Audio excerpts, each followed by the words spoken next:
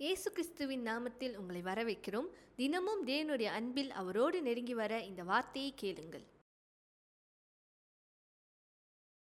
ஹல்லேலூயா. இன்னைக்கு உங்களோடு கூட நான் பேச போற காரியம் நம்முடைய தோல்விகள். அநேக நேரத்துல நம்முடைய வாழ்க்கையில இங்க உட்கார்ந்திருக்கிற அத்தனை பேரும் சொல்ல முடியும், ஏதோ ஒரு சூழ்நிலையில என் வாழ்க்கையில நான் நிறைய தோல்வியை பார்த்திருக்கிறேன்.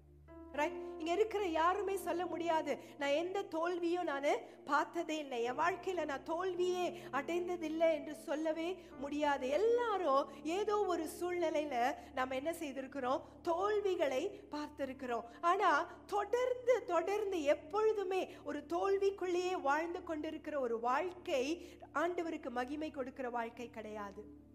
ஆமென். புரியுதா நான் சொல்றது? தொடர்ந்து தோல்விகளையே பார்த்து கொண்டிருக்கிற, தோல்விகளே என்னோட வாழ்க்கையாக இருக்கிறது சொல்வது ஆண்டவருக்கு மகிமையை கொடுக்காத ஒரு வாழ்க்கை. அப்போ தோல்விகள் எல்லாருக்கும் வரும். ஆனா அந்த தோல்விகள் வரும் பொழுது அதிலிருந்து நான் எழுந்திருந்து இன்னுமாக அடுத்த நிலைமைக்கு நான் போகணும். ஆமென். அதுதான் நம்முடைய வாழ்க்கையில நம்ம ஒவ்வொரு நாளும் எதிர்பார்க்க வேண்டியது. ஆண்டவரே, என் வாழ்க்கையில தோல்வி வருகிறது, இன்றைக்கு நம்முடைய இருதயம் எதை சிந்திக்கிறதோ அப்படிதான் நம்முடைய வாழ்க்கையும் இருக்கிறது. ரைட்? நீதிமொழிகள் 23:7, அவன் இருதயத்தின் நினைவு எப்படியோ அப்படியே அவன் இருக்கிறான். இதுதாங்க கிறிஸ்டியன் லைஃபோட பிரின்சிபல். நம்முடைய இருதயத்தின் நினைவை நீங்க கொஞ்சம் சிந்தித்து பாருங்க. அநேக நேரத்துல நம்முடைய இருதயத்தின் நினைவு எப்படி தெரியுமா இருக்கும்? தோல்வியை தான் நினைத்து கொண்டே இருக்கும். வெற்றிக்கு நேரா நம்ம போய் கொண்டிருப்போம். நம்ம வாழ்க்கையில எல்லாமே நல்லா ஓடிட்டு இருக்கோம். ஆனா அந்த இருதயம் என்ன செய்யும்?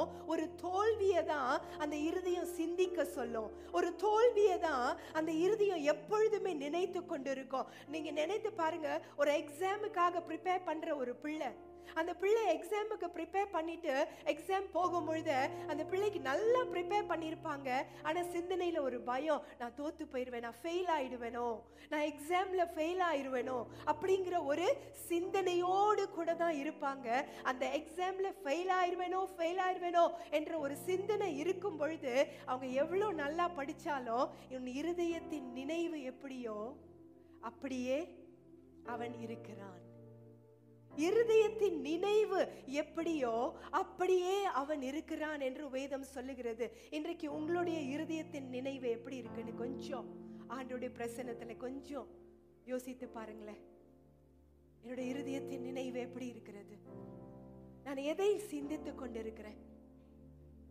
என் வாழ்க்கை, என் எதிர்காலத்தை பார்க்கும் பொழுது, என் பிள்ளைகளின் எதிர்காலத்தை பார்க்கும் பொழுது, ஐயோ என் பிள்ளைகள் தோத்து விடுவார்களோ, என் வாழ்க்கை தோத்து போய் விடுமோ என்ற ஒரு வேதனை, அந்த சிந்தனை நம்முடைய மனதில் இருக்கிறதா? இன்றைக்கு வசனம் சொல்லுகிறது, ஒரு இருதயத்தின் நினைவு எப்படியோ அப்படியே அவன் இருக்கிறான் என்று. நீங்க நல்லா சிந்தித்து பாருங்க. இன்றைக்கு நம்ம ஏன் அநேக இடத்துல தோல்விகளை சந்திக்கிறோம்னா, முதல்ல நம்முடைய இருதயத்துல தோல்வியை சந்திச்சிட்டோம், நம்முடைய சிந்தனையில நம்ம தோல்வியை பார்த்துட்டோம். அதனாலதான் என்ன நடக்கிறது? தொடர்ந்து தொடர்ந்து தொடர்ந்து நீங்க பாத்தீங்கன்னா தோல்விகள் தான். எப்போ எந்த சூழ்நிலையா இருந்தாலும் தோல்விகள். என்னோட மகளோடு கூட சேர்ந்து ஒரு படித்த ஒரு கேர்ள், அந்த கேர்ள் நல்லா படிக்கிற பிள்ளை, ஆனா தொடர்ந்து அதோட எக்ஸாம்ஸ்ல இன்னும் ஃபெயில் ஆயிட்டே இருக்கிறாங்க. இந்த கடைசி எக்ஸாம்லயும் அவங்க ஃபெயில்.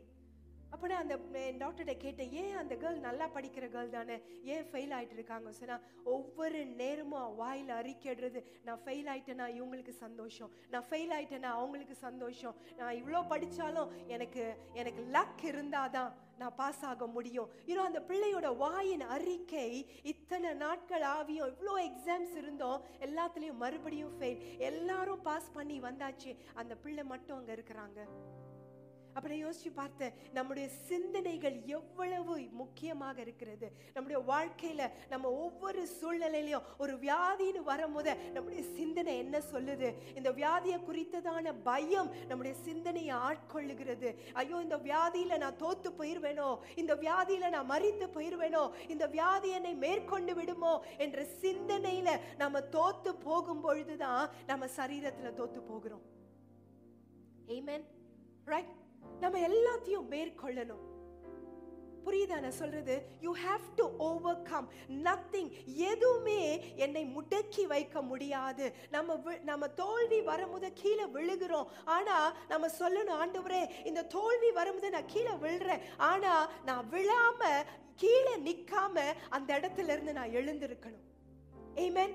ரைட்? நான் எழுந்திருக்கணும். நான் விழுந்த இடத்திலேயே கிடக்காம அந்த இடத்தை விட்டு நான் என்ன செய்யணும்? நான் எழுந்து வரணும். ஒவ்வொரு தோல்விகளும் நான் முன்னேறி செல்லுகிற அடுத்த படியாக இருக்கிறது. ஆமென். Right? Everything is a stepping stone. எல்லா தோல்விகளையும் நம்ம என்ன செய்யணும்? நான் முன்னேறி செல்லுவதற்காக, நான் மேன்மை அடைவதற்காக அதை நான் என்ன செய்றேன்? ஒரு ஸ்டெப்பிங் ஸ்டோன். நான் மேல மேல போவதற்காக தான்.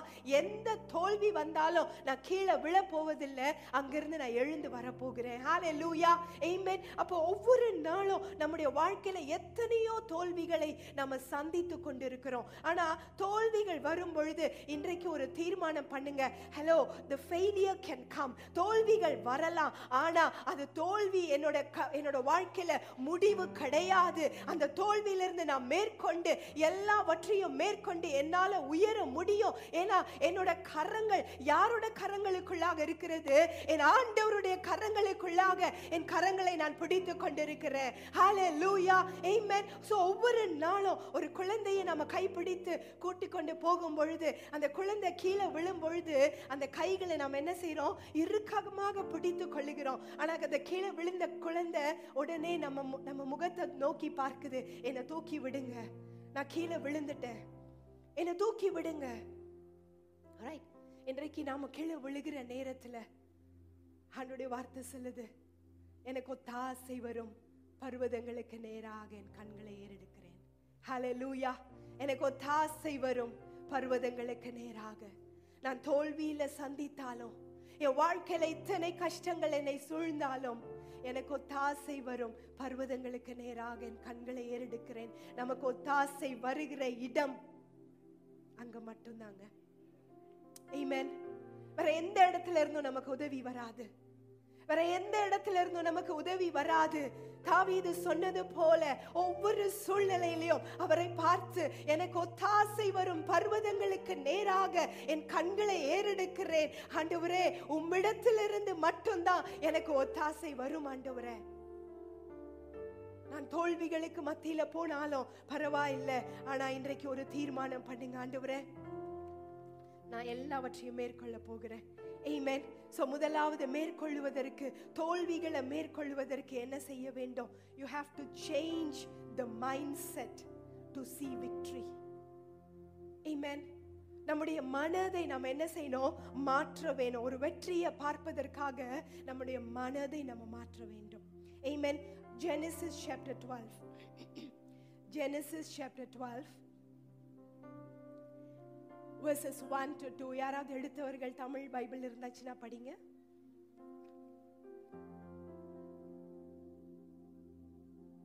தமிழ் பைபிள் யார்கிட்ட இருக்கு? சீக்கிரமாக படிங்க. ஆதியாகமம் 12வது அதிகாரம் 1 to 2 வரைக்கும்.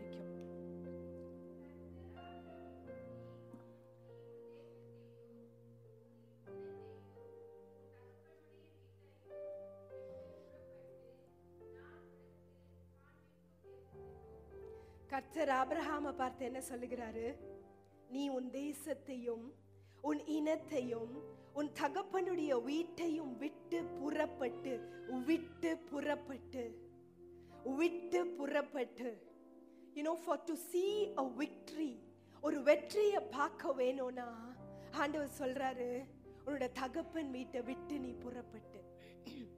Amen. உன் தகப்பன் வீட்டை விட்டு நீ புறப்பட்டு, அப்போ ஆண்டவர் என்ன சொல்லுகிறாரு? உன்னோட மைண்ட் செட், உன்னுடைய பழைய சிந்தனைகள், உன்னுடைய பழைய தோல்வியின் எண்ணங்கள், அது எல்லாவற்றையும் விட்டு என்ன செய்யணும்? வெளியே வர வேண்டும். 2வது வசனம் படிங்க. Amen, amen. நான் உன்னை பெரிய ஜாதியாக்குவேன், உன் பேரை பெருமைப்படுத்துவேன். ஆனா அதற்கு முன்னால் ஆண்டவர் என்ன சொல்றாரு? இந்த ஆசீர்வாதங்கள்லாம் உனக்கு வரும், ஆனா அதற்கு முன்னால உன்னோட மனசை நீ மாற்ற வேண்டும். Amen.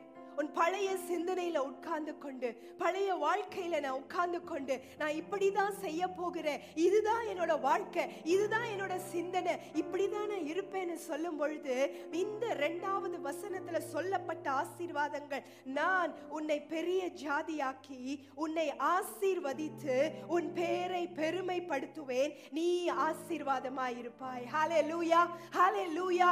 இந்த வசனத்தை பிடித்துக் கொள்ளுங்க. ஆண்டவரே, இந்த வார்த்தை, இந்த வாக்குத்தத்தம் எனக்காக கொடுக்கப்பட்டது. ஆண்டவரே, அப்பா, நான் தோல்வி அடைந்தவர்கள் இந்த வாக்குத்தத்தத்தை பெற்றுக்கொள்ள முடியாது. Amen. Right? தோல்வி அடைந்தவர்கள் இந்த வாக்குத்தத்தத்தை பெற்றுக்கொள்ள முடியாது. உன் பெயரை பெருமைப்படுத்துவேன், நீ ஆசீர்வாதமாய் இருப்பாய் என்று வேதம் சொல்லுகிறது. அப்போ ஆண்டவரே, ஆண்டவர் ஆபிரகாமுக்கு சொன்னது போல, உன் தேசத்தை விட்டு, உன் இனத்தை விட்டு, உன் தகப்பனுடைய வீட்டை விட்டு புறப்பட்டு நான் உனக்கு காண்பிக்கும் தேசத்துக்கு நீ போ என்று ஆண்டவர் சொல்லுகிறார். அப்போ ஆண்டவர் என்ன தெரியுமா சொல்றார்? ஆபிரகாமை பார்த்து, உன் பழைய காரியங்கள் எல்லாத்தையும் விட்டுரு. Amen. Change your mindset. Let go. What did you learn? நீ இவ்வளவு நாட்கள் எதை நீ படித்துக் கொண்டிருந்த? நீ இவ்வளவு நாட்கள் எதை சிந்தித்துக் கொண்டிருந்த? இவ்வளவு நாட்கள் என்ன செய்தாலும் நான் தோல்வியை தான் நான் பார்க்கிறேன், என்ன செய்தாலும் என்னால் அதை மேற்கொள்ள முடியல. ஆண்டவர் சொல்றார், change your mindset. உன் சிந்தனையை மாற்றி நாம முன்னேறி போகணும். இன்னைக்கு அநேகருடைய வாழ்க்கையில அந்த வெற்றி என்ற காரியம், it is just one step ahead. எதனால? அந்த சிந்தனை மாறாததுனால தான். அந்த சிந்தனை மாறும் பொழுது என்ன நடக்கிறது? வெற்றியை பார்க்க முடியும். Amen. சிந்தனை மாறும் போது என்ன நடக்குது? வெற்றியை பார்க்க முடியும். இன்னைக்கு நம்முடைய ஆக்ஷன்ஸ், நம்ம செய்கிற காரியங்கள், நம்முடைய சிந்தனைகள், நம்முடைய விசுவாசங்கள், நம்முடைய நம்பிக்கைகள், இது எல்லாம் தான் நம்முடைய வாழ்க்கையில நம்ம வெற்றிக்கு நேரா போறோமா இல்ல தோல்விக்கு நேரா போறோமா என்று நம்முடைய வாழ்க்கையை காண்பிக்கிறது. ரைட்? சோ முதலாவது என்ன செய்யணும்? உங்களுடைய மைண்ட் செட் மாறணும். பக்கத்துல பார்த்து சொல்லுங்க, என்ன மாறணும்? பழைய காரியங்கள் எல்லாத்தையும் விட்டுட்டு ஆண்டவர் கொடுக்கிற ஆசீர்வாதத்துக்கு நேராக நான் வரணும். 2வது, to avoid failure. தோல்வியை நீங்க தவிர்க்கணும்னா என்ன செய்யணும் தெரியுமா? உங்களுடைய வாழ்க்கையில யாரை நீங்க கொண்டு வரீங்கன்றது முக்கியம். நல்லா கவனிங்க. உங்களுடைய வாழ்க்கையில தோல்வியை தவிர்க்கணும்னா உங்களுடைய வாழ்க்கைக்குள்ளாக நீங்க யாரை கொண்டு வருகிறீர்கள் என்பது மிக மிக மிக முக்கியம். தேவனுக்கு சித்தம் இல்லாதவர்களை உங்களுடைய வாழ்க்கைக்குள்ள கொண்டு வந்தீங்கன்னா உங்களுடைய வாழ்க்கையில தொடர்ந்து தோல்விதான் நீங்க பார்க்க முடியும். ரைட்? நான் சொல்றதை நல்லா கவனிங்க. தேவனுக்கு சித்தம் இல்லாத ஒரு உறவு, தேவனுக்கு சித்தம் இல்லாத நண்பர்களா இருக்கலாம், யாரா இருக்கலாம், whoever it is, அவருக்கு பிரியமில்லாதவர்கள் நம்முடைய வாழ்க்கைக்குள்ள வரும் பொழுது என்ன நடக்கிறது? அந்த இடத்துல தோல்வி வருகிறது. இன்றைக்கு அநேக திருமணங்கள்ல நம்ம இதை பார்க்க முடிகிறது. இந்த கடைசி காலத்துல வாழ்ந்து கொண்டிருக்கிறோம். எத்தனையோ திருமணங்களை நான் பார்க்கிறேன்.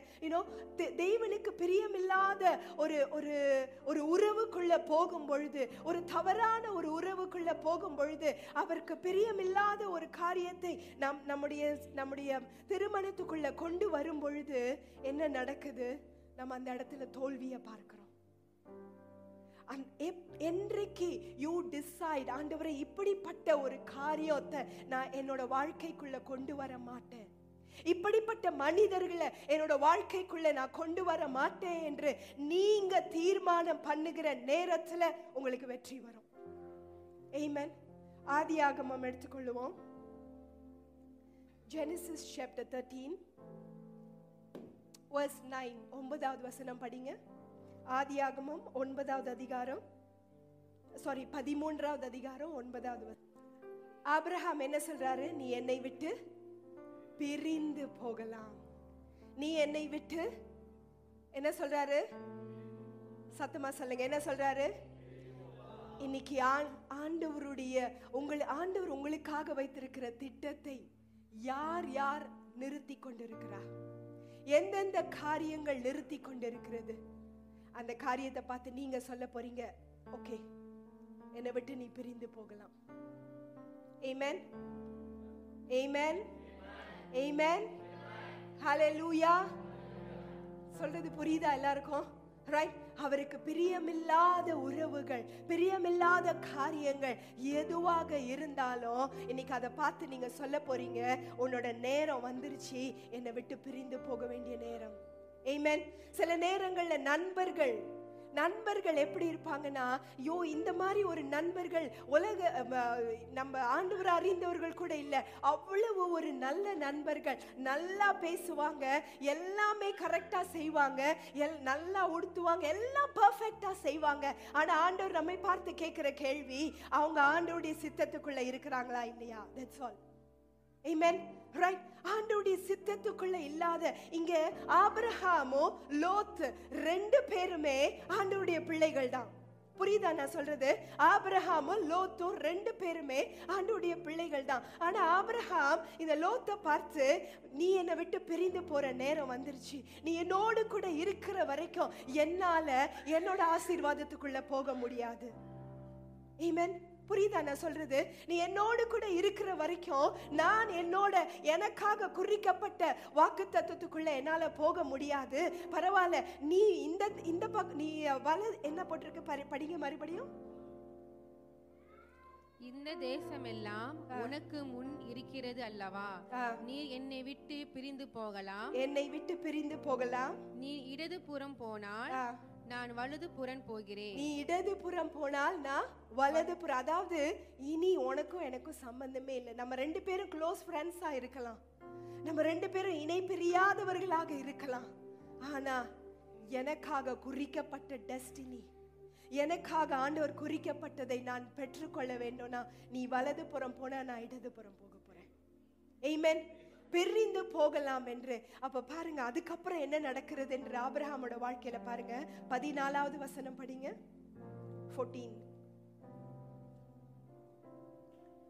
அதே அதிகாரம் 14.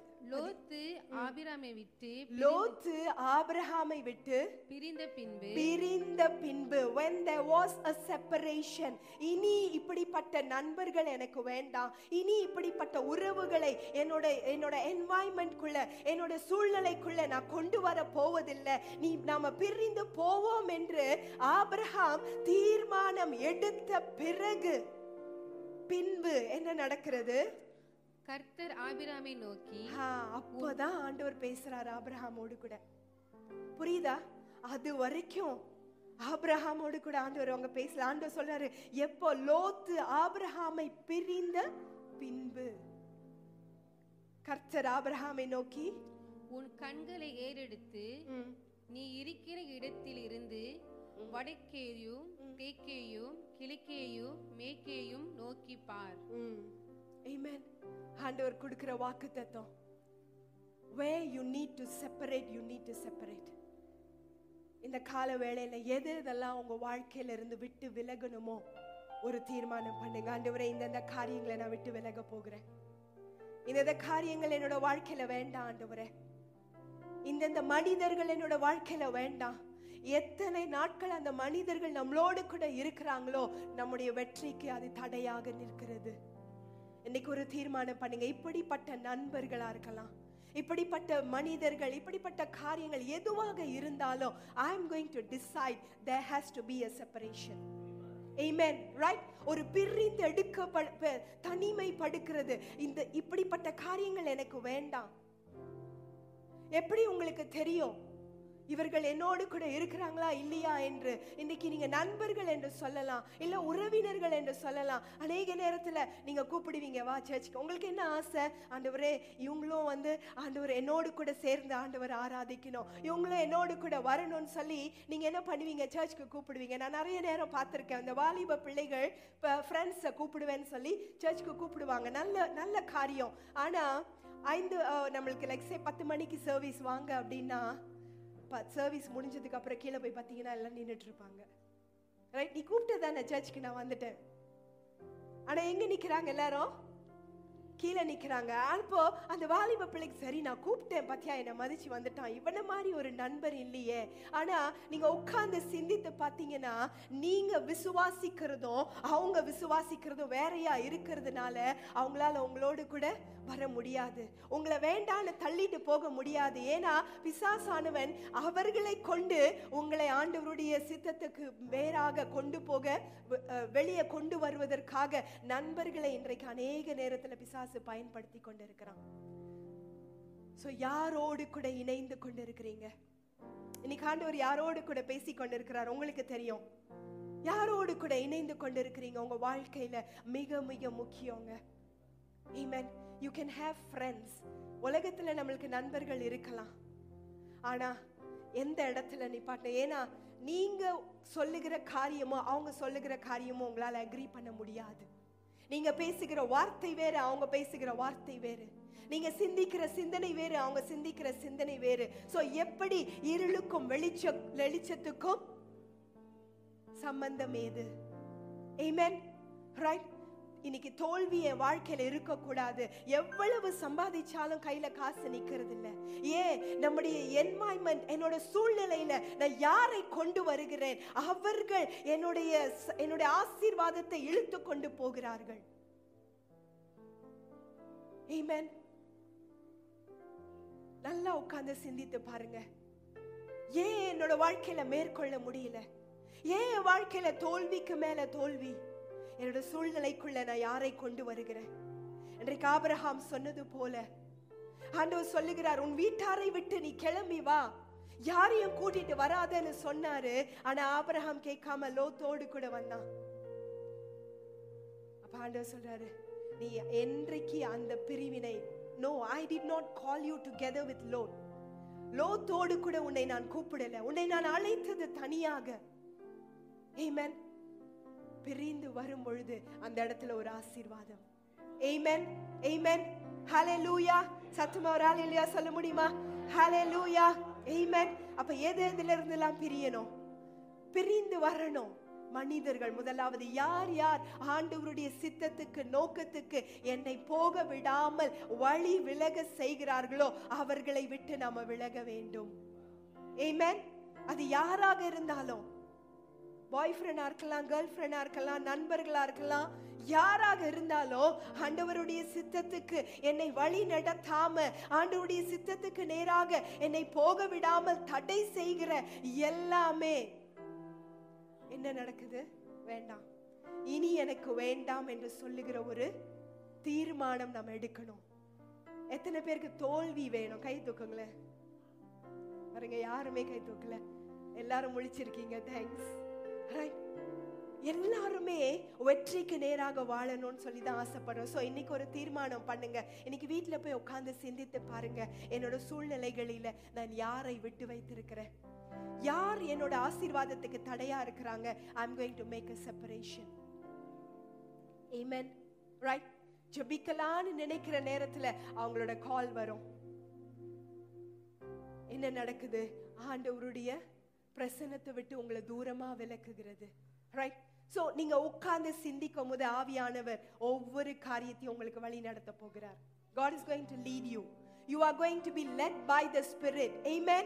ஆவியானவர் உங்களை வழி நடத்த போகிறார். ஆண்டவரே, இனி இப்படிப்பட்ட உறவுகளிலிருந்து நான் வெளியே வர வேண்டும். Amen. Hallelujah. அப்ப தோல்வியிலிருந்து வெளியே வரணும்னா you need a separation. Amen. Right? அடுத்ததான காரியம், தோல்வி என்பது முடிவு கிடையாது. Amen. தோல்வி என்பது முடிவு கிடையாது. புரியுதா நான் சொல்றது? தோல்வி என்பது முடிவு கிடையாது. நீதிமொழிகள் 24வது அதிகாரம் 16வது வசனம், நீதிமொழிகள் 24:16 படிங்க. Proverbs chapter 24 verse 16. நீதிமான் 7 தரம் விழுந்தாலும், நீதிமான், பக்கத்துல இருக்கிறவங்கள பார்த்து நீங்க நீதிமான் சொல்லுங்களேன்.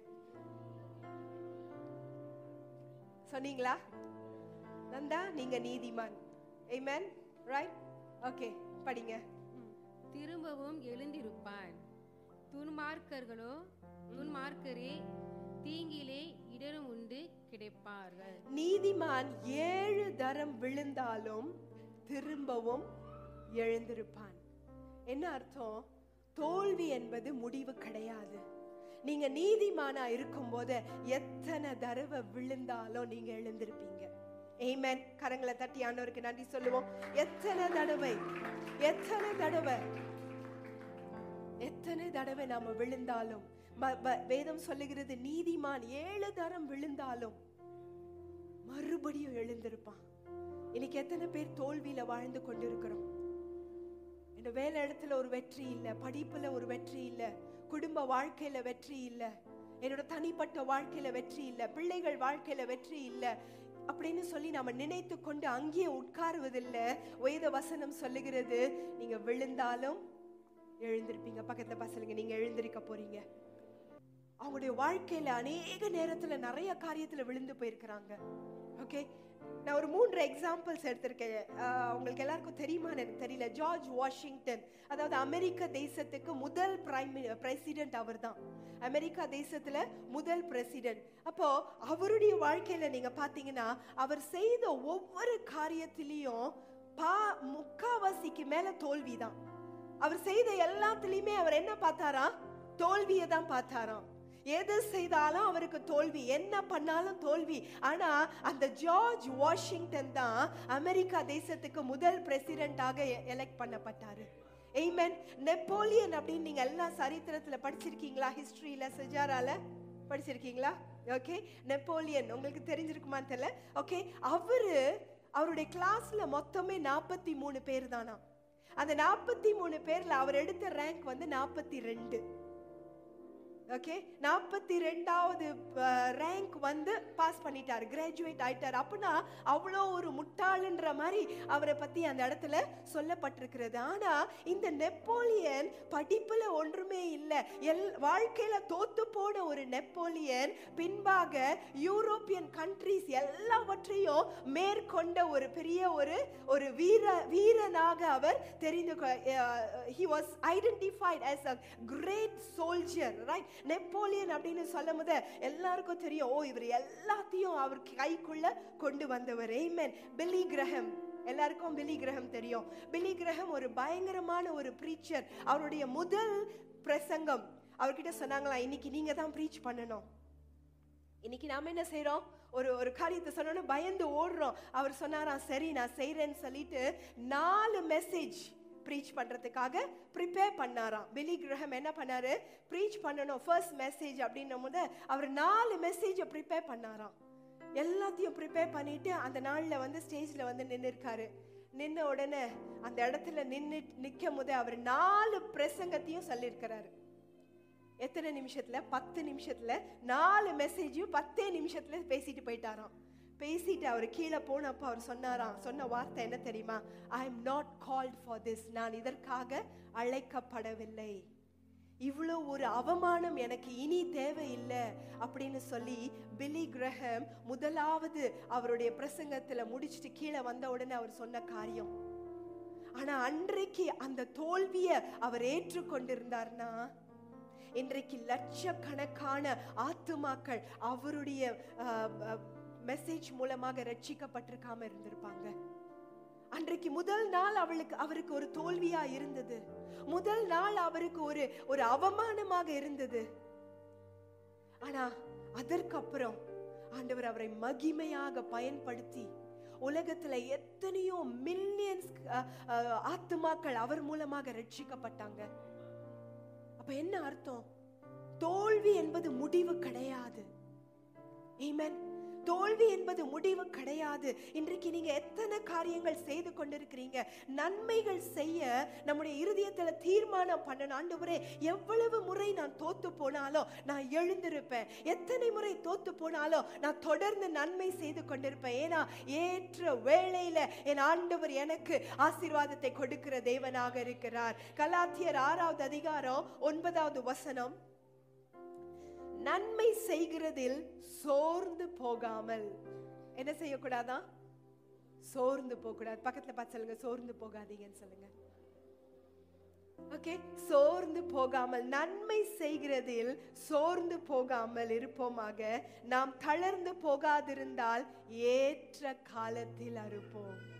ஏற்ற காலத்தில், ஏற்ற காலத்தில் ஆண்டவர் உங்களுடைய ஆசீர்வாதத்தை கொடுப்பார். ஆமென். ஏற்ற காலத்தில் சோர்ந்து போகாதீங்க. தோல்விகளை பார்த்து சோர்ந்து போகாதீங்க. தோல்விகளை பார்த்து மனம் தளர்ந்து போகாதீங்க. என்ன நடந்தாலும் ஆண்டவரே, உம்முடைய கரத்தை நான் பிடித்து கொண்டு நான் மேற்கொள்வேன். நான் ஏற்ற காலத்துல என் ஆண்டவர் எனக்காக குறிக்கப்பட்ட காரியத்தை கொடுப்பார். ஹல்லேலூயா, ஹல்லேலூயா, ஹல்லேலூயா. விசுவாசிக்கிறீங்களா? ஏற்ற காலத்துல, ஏற்ற காலத்துல எந்த சூழ்நிலையா இருந்தாலும் ஏற்ற காலத்துல ஆண்டவர் நமக்காக குறிக்கப்பட்ட அந்த ஆசீர்வாதத்தை நமக்கு கொடுக்கிற தேவனாக இருக்கிறார். ஹல்லேலூயா. கடைசியாக ரோமர் 8வது அதிகாரம் 28வது வசனம். ரோமர் 8:28. அன்றியும் அவருடைய தீர்மானத்தின்படி அழைக்கப்பட்டவர்களாய் தேவனிடத்தில் அன்பு கூறுகிறவர்களுக்கு சகலமும் நன்மைக்கு ஏதுவாக, தேவனிடத்தில் அன்பு கூறுகிறவர்களுக்கு சகலமும், எந்த தோல்வி வந்தாலும், ரைட், எப்படிப்பட்ட சூழ்நிலையை நீங்க நோக்கி பார்த்து கொண்டிருந்தாலும் சகலமும் என்ன நடக்குது? ஆண்டவர் எப்படி மாற்றுகிறாரு? எப்படி மாற்றுகிறாரு? நன்மைக்கு ஏதுவாக நடக்கிறது என்று அறிந்திருக்கிறோம். எல்லாமே நன்மைக்கு ஏதுவாக. நம்முடைய வாழ்க்கையில நாம நினைப்போம், ஆண்டவரே ஏன் இந்த டிலேஸ், ஏன் இந்த தோல்வி ஆண்டவரே?